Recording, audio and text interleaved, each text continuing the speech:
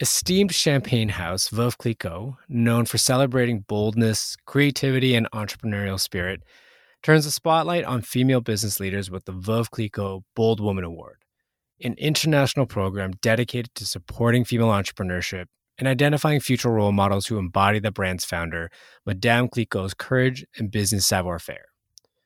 The winners will travel to Reims, France for a 3-day immersion in the history and tradition of Maison Veuve Clicquot and to participate in the Bold Forum to share their stories and network with other winners from around the world. The Veuve Clicquot Bold Woman Award virtual ceremony will take place on June 1st, 2021 at 7 p.m. Eastern Standard Time.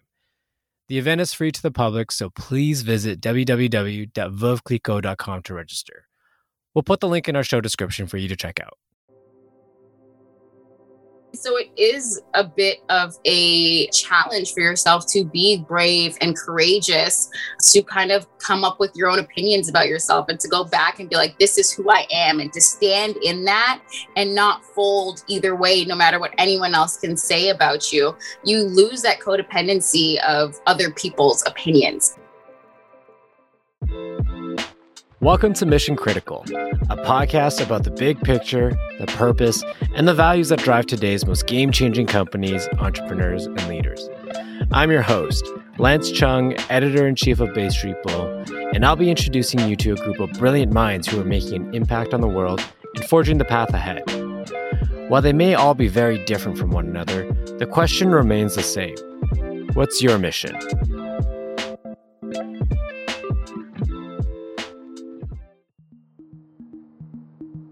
The world of sports has never been just about sports. Sure, there are some that would argue that sports is the great equalizer where athletes and teams have the opportunity to compete on a level playing field. But we all know that that simply isn't true. A brief look at history provides all the receipts necessary to prove that sports sits at the intersection of politics, business, and culture. It is a vessel for dialogue where we can talk about what's happening in the world around us and what matters. Just ask Colin Kaepernick, Serena Williams, or Megan Rapinoe, or look to the past for examples in Muhammad Ali, Tommy Smith, and John Carlos. Simply put, sports is culture, and culture is complicated. My guest today understands this very well. Kayla Gray is an award-winning journalist who in 2018 became the first Black woman to host a flagship sports highlight program in Canada when she made her SportsCenter debut. She's since done everything from covering the Toronto Raptors NBA championship parade in 2019 to making history again in early 2021, when she joined an all-female broadcasting team for the first time in the NBA when the Toronto Raptors faced off against the Denver Nuggets. It's very clear that Kayla is a force to be reckoned with and has a vision for the future of sports media and the part that she wants to play in it. That is, one that is diverse and reflective of its audience, which, as she mentions later, includes people of all ages, backgrounds, and walks of life. On today's episode, Kayla and I chat about her professional journey, how sports and politics are intertwined, and why people from underrepresented communities must remember to celebrate their achievements. Today, we have award-winning journalist, SportsCenter anchor, and host of TSN's The Shift, Kayla Gray. It's such a pleasure to be speaking with you today. How are you? I'm good. Thank you so much for asking. I feel like they said Mercury's in retrograde, I think May 29th. So I've just been, throwing all the things into the universe, walking as much as I can, just getting into preparation before this world turns on its head. I feel like the last year has been Mercury in retrograde, so I'm not sure what that's going to mean for a couple of days. Oh my gosh. But yeah, we're just plugging through. The weather has helped, but it's been an interesting ride over the last little while. For sure. I have a lot of ground that I want to cover with you today. A little bit about your new show, about your career, about, your mission and your values. But why don't we start off with starting at the beginning? What initially got you interested in journalism and essentially storytelling? Was it something that you always wanted to do? I think sports was the thing that I always wanted to do. I just didn't know what to do with it. I tell the story a lot of spending a lot of time with my grandparents. And, one of my grandparents, my grandfather, would have the game on the radio. And my grandmother would watch the game on a Blue Jays game on the television, and she would have it on mute. And just like the fusion, I mean, that's real old school for you, but the fusion to me was just super, super interesting.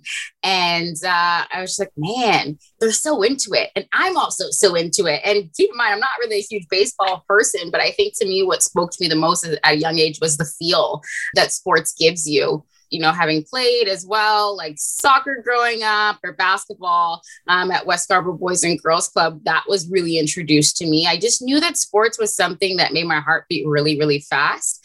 I didn't know how I wanted to contribute, but I felt like as I was getting older, I was realizing I'm so much better talking about it than playing it. A real moment of realization that Kayla was not going to be no athlete. And so I think, you know, through having conversations also with other teachers that kind of came into my life, I knew that journalism might be the thing, and I just went for it. I mean, it is true that it's such an emotional experience engaging and watching and witnessing and participating in sports. Mm-hmm. There's a lot of highs and lows, and it's a reflection of society. Absolutely. Were there people that you could look up to in sports and I guess in sports media when you were growing up or starting your career? Were there any role models that you could see yourself in? Yeah, I always would illegally stream ESPN's feed because at that point, I wasn't really, when you look at the Canadian media landscape, there was such powerhouses, you know, as I was coming up, but just no one that looked like me. And so I was, you know, going to the stateside, and we were also broadcasting some games up here, thankfully, where I would see like a Pam Oliver doing her thing on the sidelines, and just the connection she was able to make, the way she was able to tell stories when it came to building an NFL picture. That was so fascinating for me.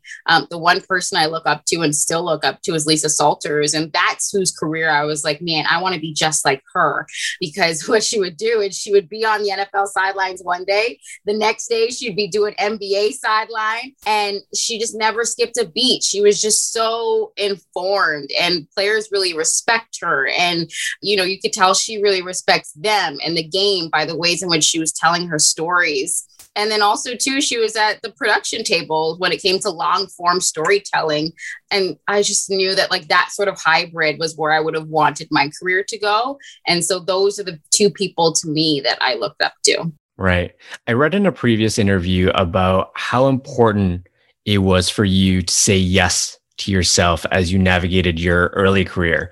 What does it mean to say yes to yourself? And has that meaning changed for you in how that manifests for you today? Oh my gosh. Yeah, all the time. I think as I work through some things that I went through as a kid, I realized there are a lot of barriers that I put up for myself in terms of like lowering my ceiling at a very young age. And that came through maybe insecurity or not feeling like I fit in with many people, or feeling like my interests weren't good enough, or just navigating as a human does as they're coming into themselves. And so that showed up a lot when I started the career. And even when I was in journalism school, telling myself, well, this is all you can do, you know, thinking like, yeah, temper your expectations about this industry, temper your expectations about this field, because someone that looks like you is just not going to be able to make it. Simple as that. And so, you know, there was a lot of times where I had to be like, just, you're here, just go for it. If you don't see yourself in this position, you be that person in this position. And so that took a lot of like saying yes to myself and saying, just go for it, just do it, bet on yourself. And it still shows up now. It's not like I have it figured out. There's so many times, especially with the show, where I was like, there's no way, it can't be done. Why you? And you have to kind of go back to, you know, why not you? Why can't this be you? Why shouldn't it be you? And that's not easy, you know, because we are on air and we kind of almost have to present perfect in a sense, but truly, like behind the scenes, it's messy mentally. It's such and a what subjective career. What is perfect anyways? And I'm just leaning into like the fact that I am a hot, beautiful mess, and that and that should come through in every stage. And so I am very transparent about my thinking process and getting to this point, because I think it is important, because so many people go through it. We just don't talk about it. Yeah. I mean, building on that, is it scary to say yes to yourself, or does it require courage in a sense to say yes to yourself and just kind of take that step and be intentional about that step? Yeah, it's incredibly terrifying because we've come up in a space or in a time, and a lot of us in society, where a lot of our yeses are determined on what other people say about us or what they say is to be true about us, right? So it's this validation game almost, and proving ourselves to people and getting a yes from someone else. To take that power away from outsiders, it's a very scary thing because literally it's all on you. You're going to decide how far you go. You're going to decide if what you do is good enough. You're going to decide if the work is good enough, right? And so it is a bit of a challenge for yourself to be brave and courageous, to kind of come up with your own opinions about yourself and to go back and be like, this is who I am, and to stand in that and not fold either way, no matter what anyone else can say about you. You lose that codependency of other people's opinions. And that's terrifying. You're essentially only accountable to yourself, and you're setting your own expectations. You're setting your own limitations if you want to set limitations, and working within those parameters, I guess. It's so interesting how much, I think that I'm a work-minded person and I throw myself into my career, and that's how I distract and that's how I hide. But in work, there's so many things that bring me back to personal sides and personal feeling and personal views of myself, right? So it's been an interesting kind of time over the last couple of years to really get to know who Kayla is. And that, I think, is who has shown up in the work that I've done most recently.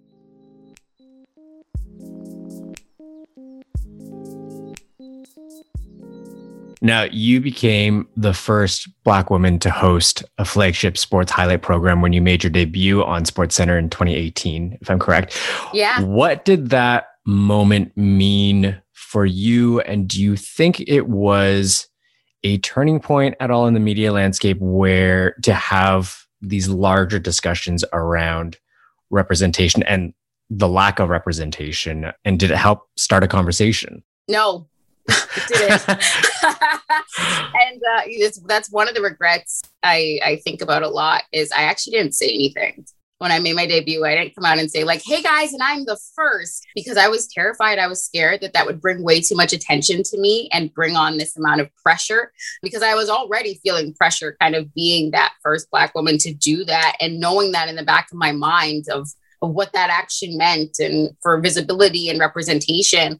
But to draw attention to it, what I was fearful of was the people that would say like, oh, this is tokenism, or, oh, she just got her job because. I wasn't yet ready to rely or lean on the fact that I put in the work to get here. I wasn't ready to celebrate myself yet, or stand in the fact that I bust my ass to get to where I was. And that's why I didn't say anything. And I wish that I did, because I wish that these conversations could start a little bit earlier.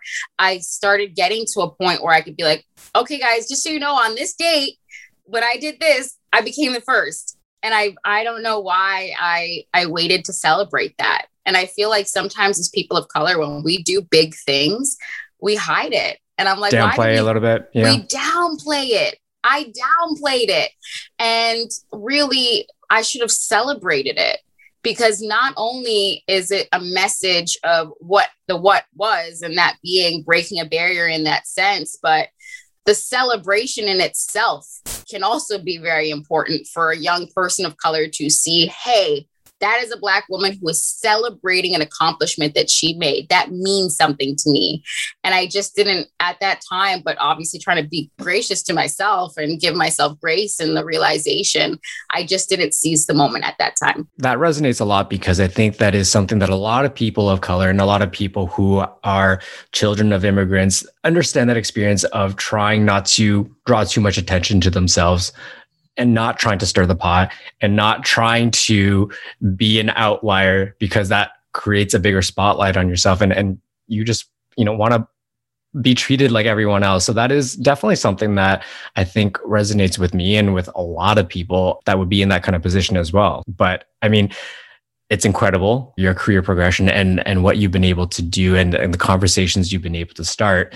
You work in obviously a very male dominated industry, a community with very strong male opinions and voices as well. What advice would you have for other women who are entering or navigating similar industries and communities and looking to make an impact, not looking to downplay their accomplishments, and really just succeed on their merits and on their talent as well? Yeah, just succeed on your merits and your talents as well. Truly, like that's what it is. It's owning who you are and owning your voice. And it's not to say that you have to come in with this strict, this is who I am. It's never going to change, because let's also be clear, people can change their minds all the time. But understanding that you are in the room for a reason and to expand and take up space. It is a predominantly male, let's be specific, white male run industry still in Canada. And so, there are a lot of people that kind of like things a certain way and want the news to be delivered a certain way or are used to things a certain way. But that is so small-minded in a sense, because look at Canada. It is a massive, massive space where people who like different things, have different interests in sport, who want to dissect and discuss sports topics in a completely different way, like myself. And so you have to understand that there's an audience there for you that is craving you to be in that space. There are people that need you to be in that space. And I think when you own that and you just show up as like, yeah, I said what I said. And no man over here is going to challenge why I'm in this room. And no man over here is going to challenge why I need to be in this space. Because let me also break this code for you. You probably at sometimes are the smartest person in the room. Because, when I talk to people over the last little while about like hiring practices and whatnot, and they're like, it's so strange, Kayla, because women come in and they are so overqualified, but they downplay themselves in these interviews. And these men with no qualifications come in and they're just like, and the job is mine. And sometimes the difference in certain industries is that confidence, right? Of like, nah, like I got this. And so knowing that women almost always prepare twice as hard, we are probably overqualified for a lot of the things that we put ourselves forward for, sit in that and know that there is space and room for you. Yeah. I mean, building on that, as someone in a decision-making role in a male-centric industry, especially as an executive producer and host of your show, The Shift, have you ever had to navigate a situation where being confident and intentional in that business role has been perceived as quote unquote bossy, or any other gender or prescriptive biases that exist in the workplace? Yeah, I think when I stepped into kind of being a co-executive on The Shift, one of the biggest fears for me was like, oh, I hope I don't come off too mean. I want to treat people with respect. But when you really like think about that, respect, what is respect? It's honesty. And so owning the fact that you have to be truthful, this has your name on it. This is something that is a passion project of yours. And so you have to be firm in what you're asking for. You have to be firm in seeing your visions through. And it's not to say that you don't care about how the other people feel if you say something. There's a way of approach and respect. And I think for me with the show and being a co-executive on the show, one of the things that we love is culture. And for me, what was very important, because I've been in certain spaces where the workplace culture was simply toxic and felt like it had lasting trauma impacts on me, myself, and my professional growth. And, obviously with the conversations a lot of BIPOC journalists are having of like, man, this was my experience here. The biggest thing for us is workplace culture. Is this a safe place to work? And so that to me is something I go back to in a decision-making role is how are my decisions, the ways in which I communicate, how is that making the people I work with or that have to technically report to me, how am I making them feel? And I think to me, when I lead with honesty, that is where I think the best stuff comes from. Nobody gets offended. Nobody, takes it a certain way. It's also working with people that are very comfortable in their skills and their talent, right? So if I say something, I'm like, I don't like that. Nobody's taking offense to it. They're like, she just doesn't like it. Yeah. We move on, right? I'm learning a lot about, the communication style I want as kind of, I guess, technically like a boss, but also the type of relationship I want to build behind the scenes at The Shift, because I think only good can come outward facing to the audience that sees these episodes if good takes place inside. 100%. I love that. Now, being the co-executive producer of your show, did you have to fight for your vision, fight for the show, fight for the project, how much of that, was happening behind the scenes? And, on that experience, what advice do you have to offer other women who are navigating their own business negotiations, especially with men, and fighting for themselves and their vision? Yeah, it was really interesting to me because at some point you feel like, oh my gosh, do I even want to share my idea with people? Because I'm like, what if they take it and flip it and it looks completely different?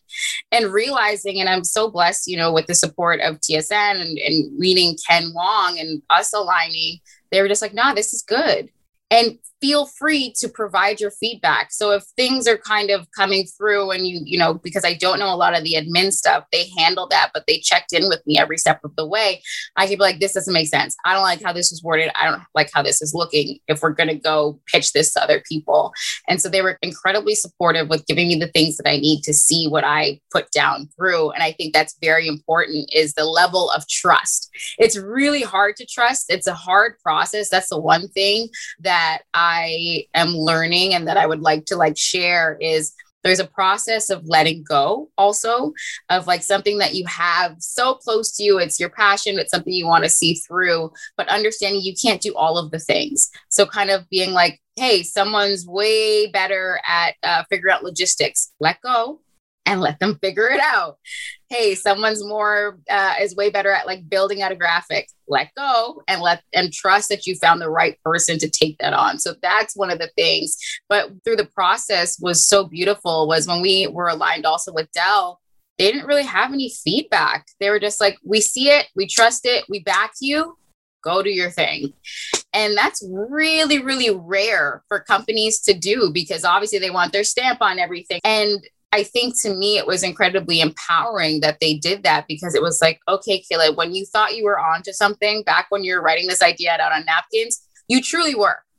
And so, if you're in a pitching process where you feel it in your bones that you are on something or that you have something going for you, do it anyways. Do it.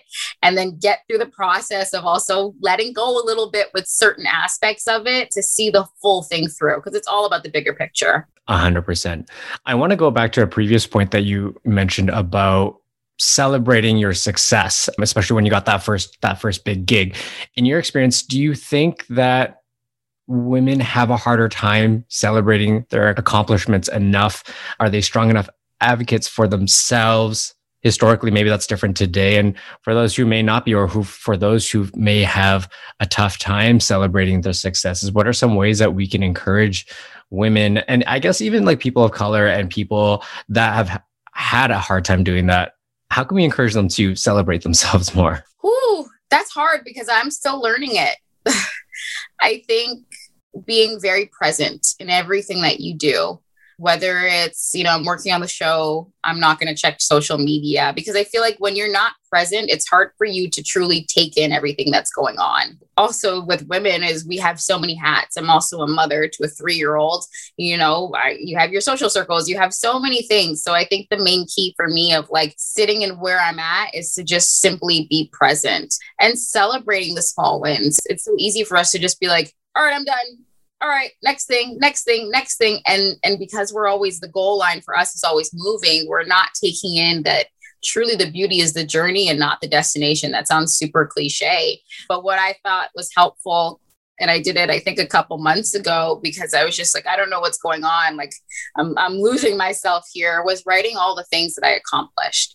And then you realize that the list is pretty long when you go through all the things that you did, and then it gets simpler. And it gets to, I woke up today, or I went for an hour walk. You realize just how many things in your day are worth celebrating. And then it just becomes the day itself. The fact that we're here and we're living and we're breathing and we are healthy, that celebration itself. And especially in this time where we're surrounded by so much loss, I think taking joy and pride in even the littlest things help prepare us to take pride in the bigger things as well. I have this practice where in times where things feel overwhelming, it's important to know how to zoom in and out as you need to, and zoom in on just taking one step at a time, focusing on small moments of joy. And then when you feel overwhelmed, zooming out and looking at the bigger picture and understanding what it's all for and where things are going towards. I have found that to be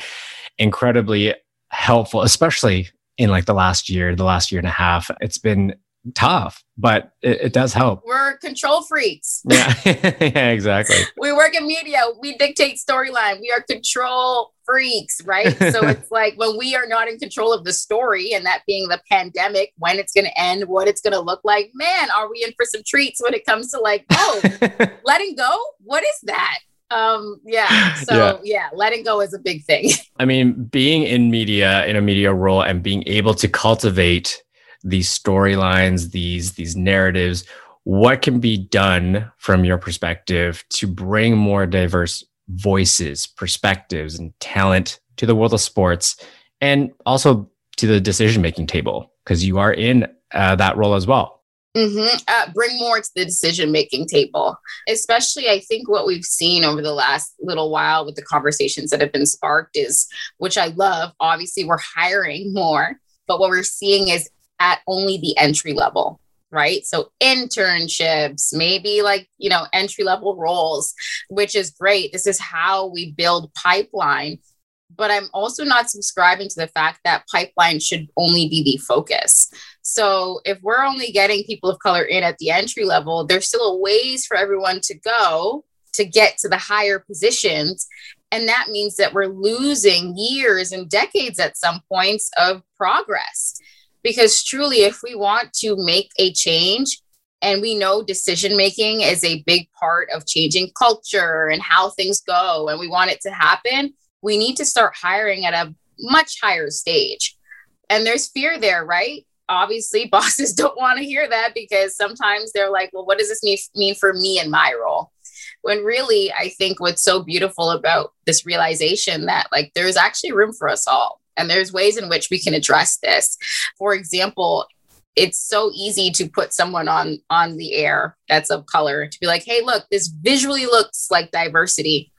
But when it comes to decision-making, if that's not also reflected there, then have you made that much progress?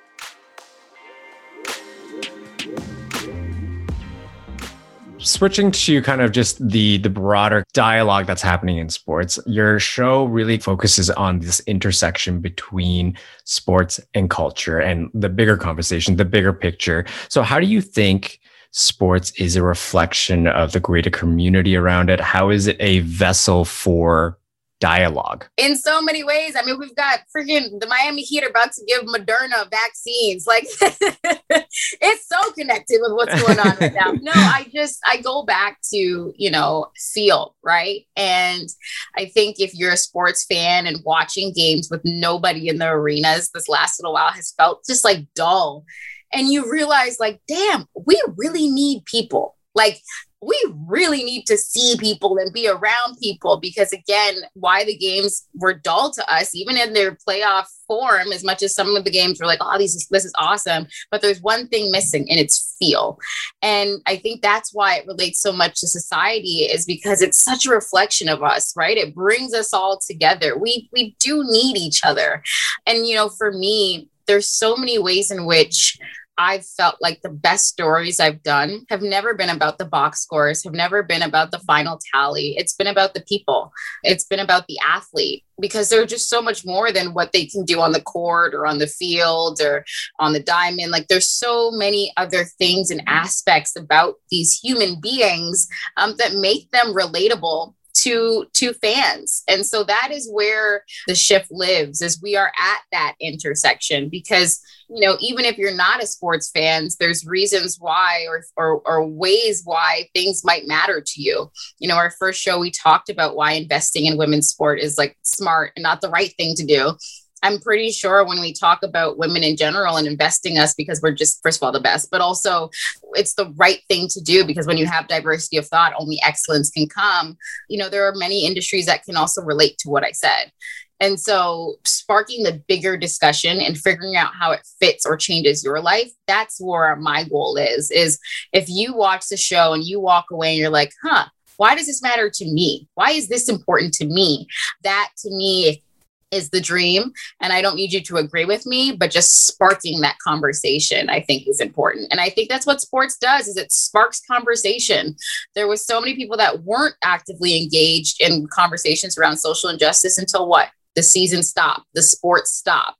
And then they were like, oh, well, let me just jump on in here now. And I think that there is a reason for that. Building on that, do you think that sports should be political, or is there a line on, how political? Because there are some camps that see sports as a great equalizer, while others would agree that it's very much political if you consider history and recent events around things like Colin Kaepernick and the BLM movement. And politics and sports are really, in my opinion, interwoven. But for you, do you think that there is a responsibility to have political discussions when it comes to viewing the world through sports?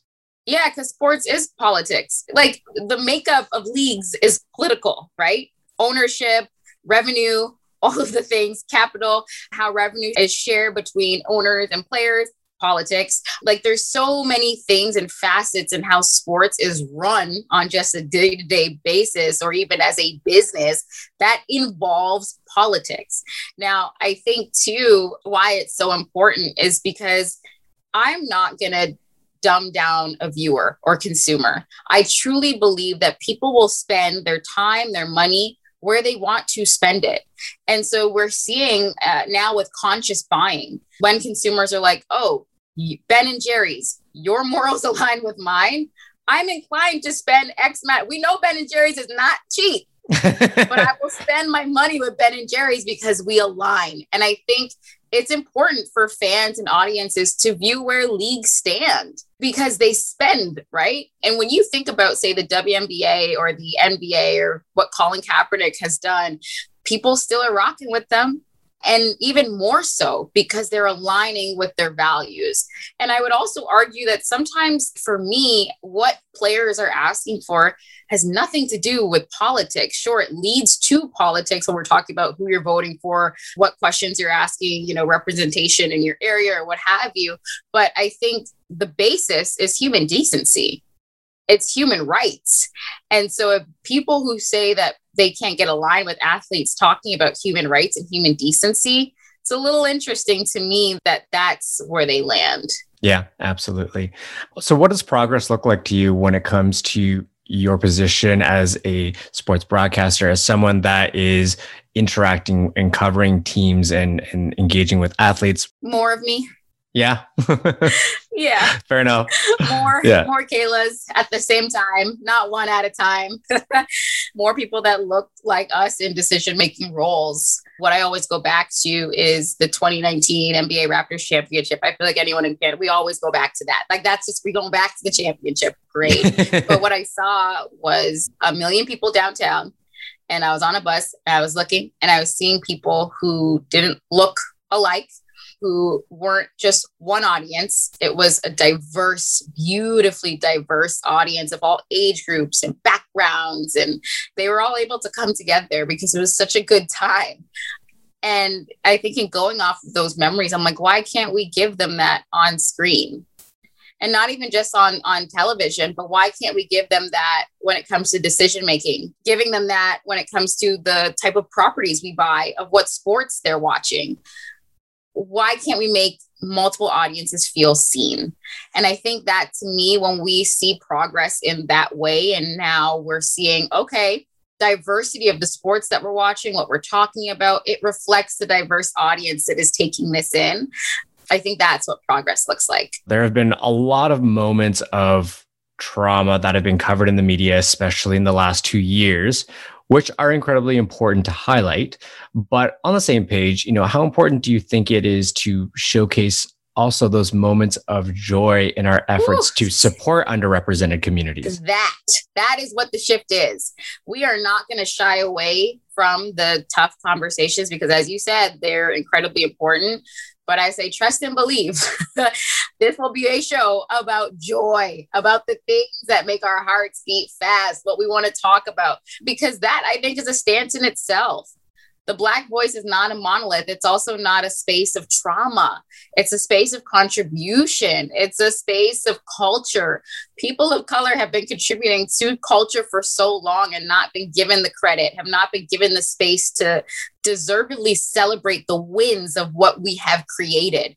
And that is what the shift is about. Of course, we will hold space for the hard conversations, but I think more importantly, what we want to do is showcase the joy that lives within us too. It's so incredibly important. And I think just not having, as a person of color myself too, and as someone who is in the LGBT community, not wanting to always be reminded of the bad and just how awful people can be, but also how great people can be and how great our experiences can be. And how great we are. Because when you continuously see us being brutalized and violence against us, as much as we want to admit it or not, sometimes we take these things on.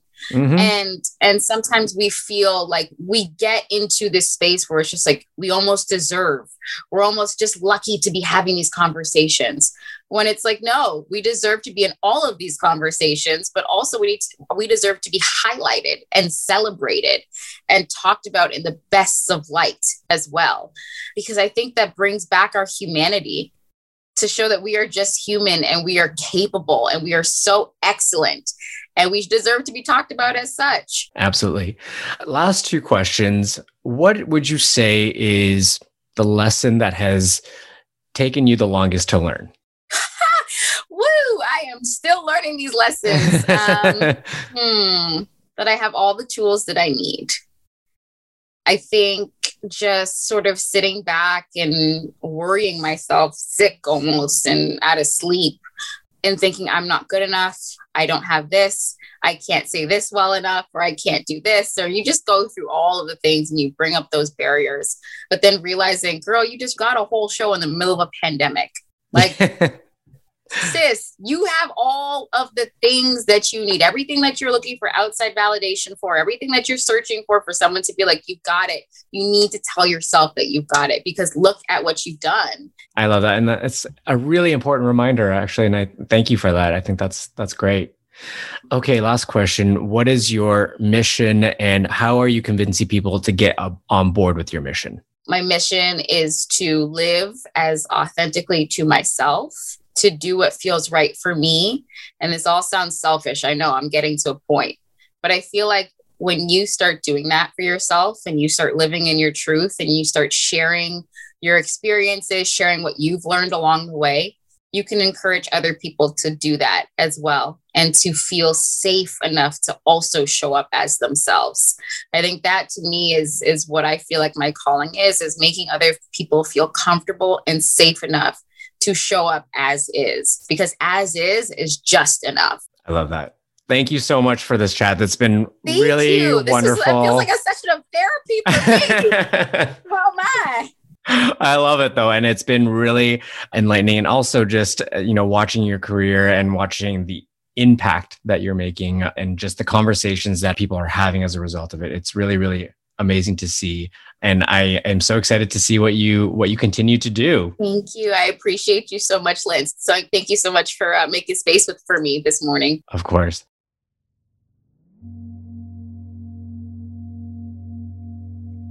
Kayla is making a statement simply by taking up space as a Black woman in sports media and making room for others to join her at the table. Through the lens of sports, she's telling a bigger story about who we are as a people, what we value, and how we're connected to each other. While there is still a lot that she's learning about herself as she progresses through her career, it's undeniable that she's already taught many others who look up to her how to unapologetically say yes to yourself and move the dial forward. The future is brighter thanks to people like Kayla.